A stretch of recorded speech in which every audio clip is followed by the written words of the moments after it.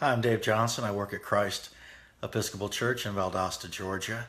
Honored to do a brief Mockingbird devotional with you today.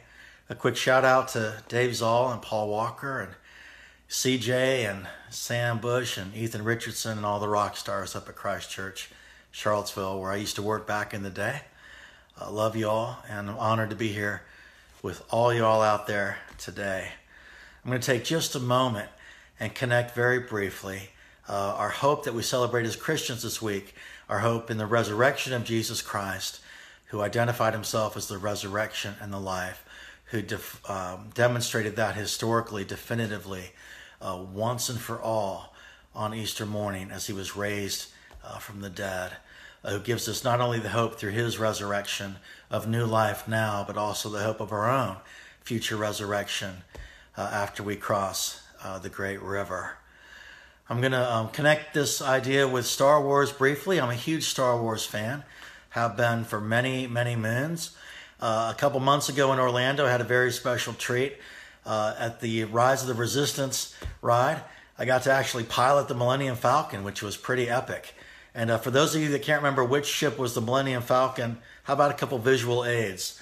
So here's the Millennium Falcon, a little model of it. It's the one Han Solo and Chewbacca always flew, and Rey got to fly later. Speaking of Rey and the Millennium Falcon, I came across this gem when I was Christmas shopping, and so I decided to buy it for myself. It's a Millennium Falcon Pez box, and there's BB-8, of course. There's Rey, Han Solo with the increasing gray hair, which I can relate to, and then Chewbacca. And the Millennium Falcon's always been my favorite ship because it's always been broken down and right on the verge of falling apart, but it just keeps going.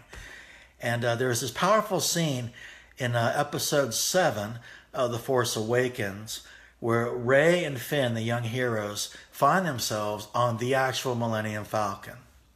And they end up meeting the real Han Solo, the same one they had heard all these stories about, all these exploits, and they had wondered, was it true or not? I mean, were all these things real, or was it all make-believe?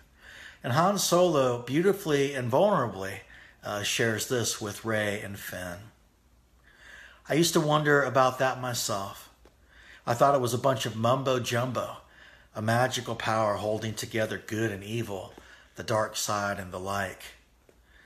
And there's a flashback to a scene from the first Star Wars movie with a young Han Solo and an equally young Luke Skywalker having this conversation. And Han Solo says this to Luke: "Kid, I've flown from one side of the galaxy to the other, and I've seen a lot of strange stuff, but I've never seen anything to make me believe that there's one all-powerful force controlling everything. No mystical energy field controls my destiny." And the elderly Han Solo, as they flash back to The Force Awakens, looks directly at Rey and Finn, and he says this: "The crazy thing is, it's true. All of it. The Force, the Jedi, it's all true." And that's what we celebrate Easter week and throughout the year. The resurrection of Jesus Christ, while dismissed by some as a bunch of mumbo-jumbo, an emotional or psychological crutch to lean on when faced with the meaninglessness of your existence, actually is the truth. That Jesus was actually raised from the dead, that the love of God is actually stronger than death, that Jesus is the resurrection and the life, that all who believe in him, although they die, will be raised again, that it's very real. And that's the gospel. It sounds too good to be true, and yet it is true. And that's why it's such good news.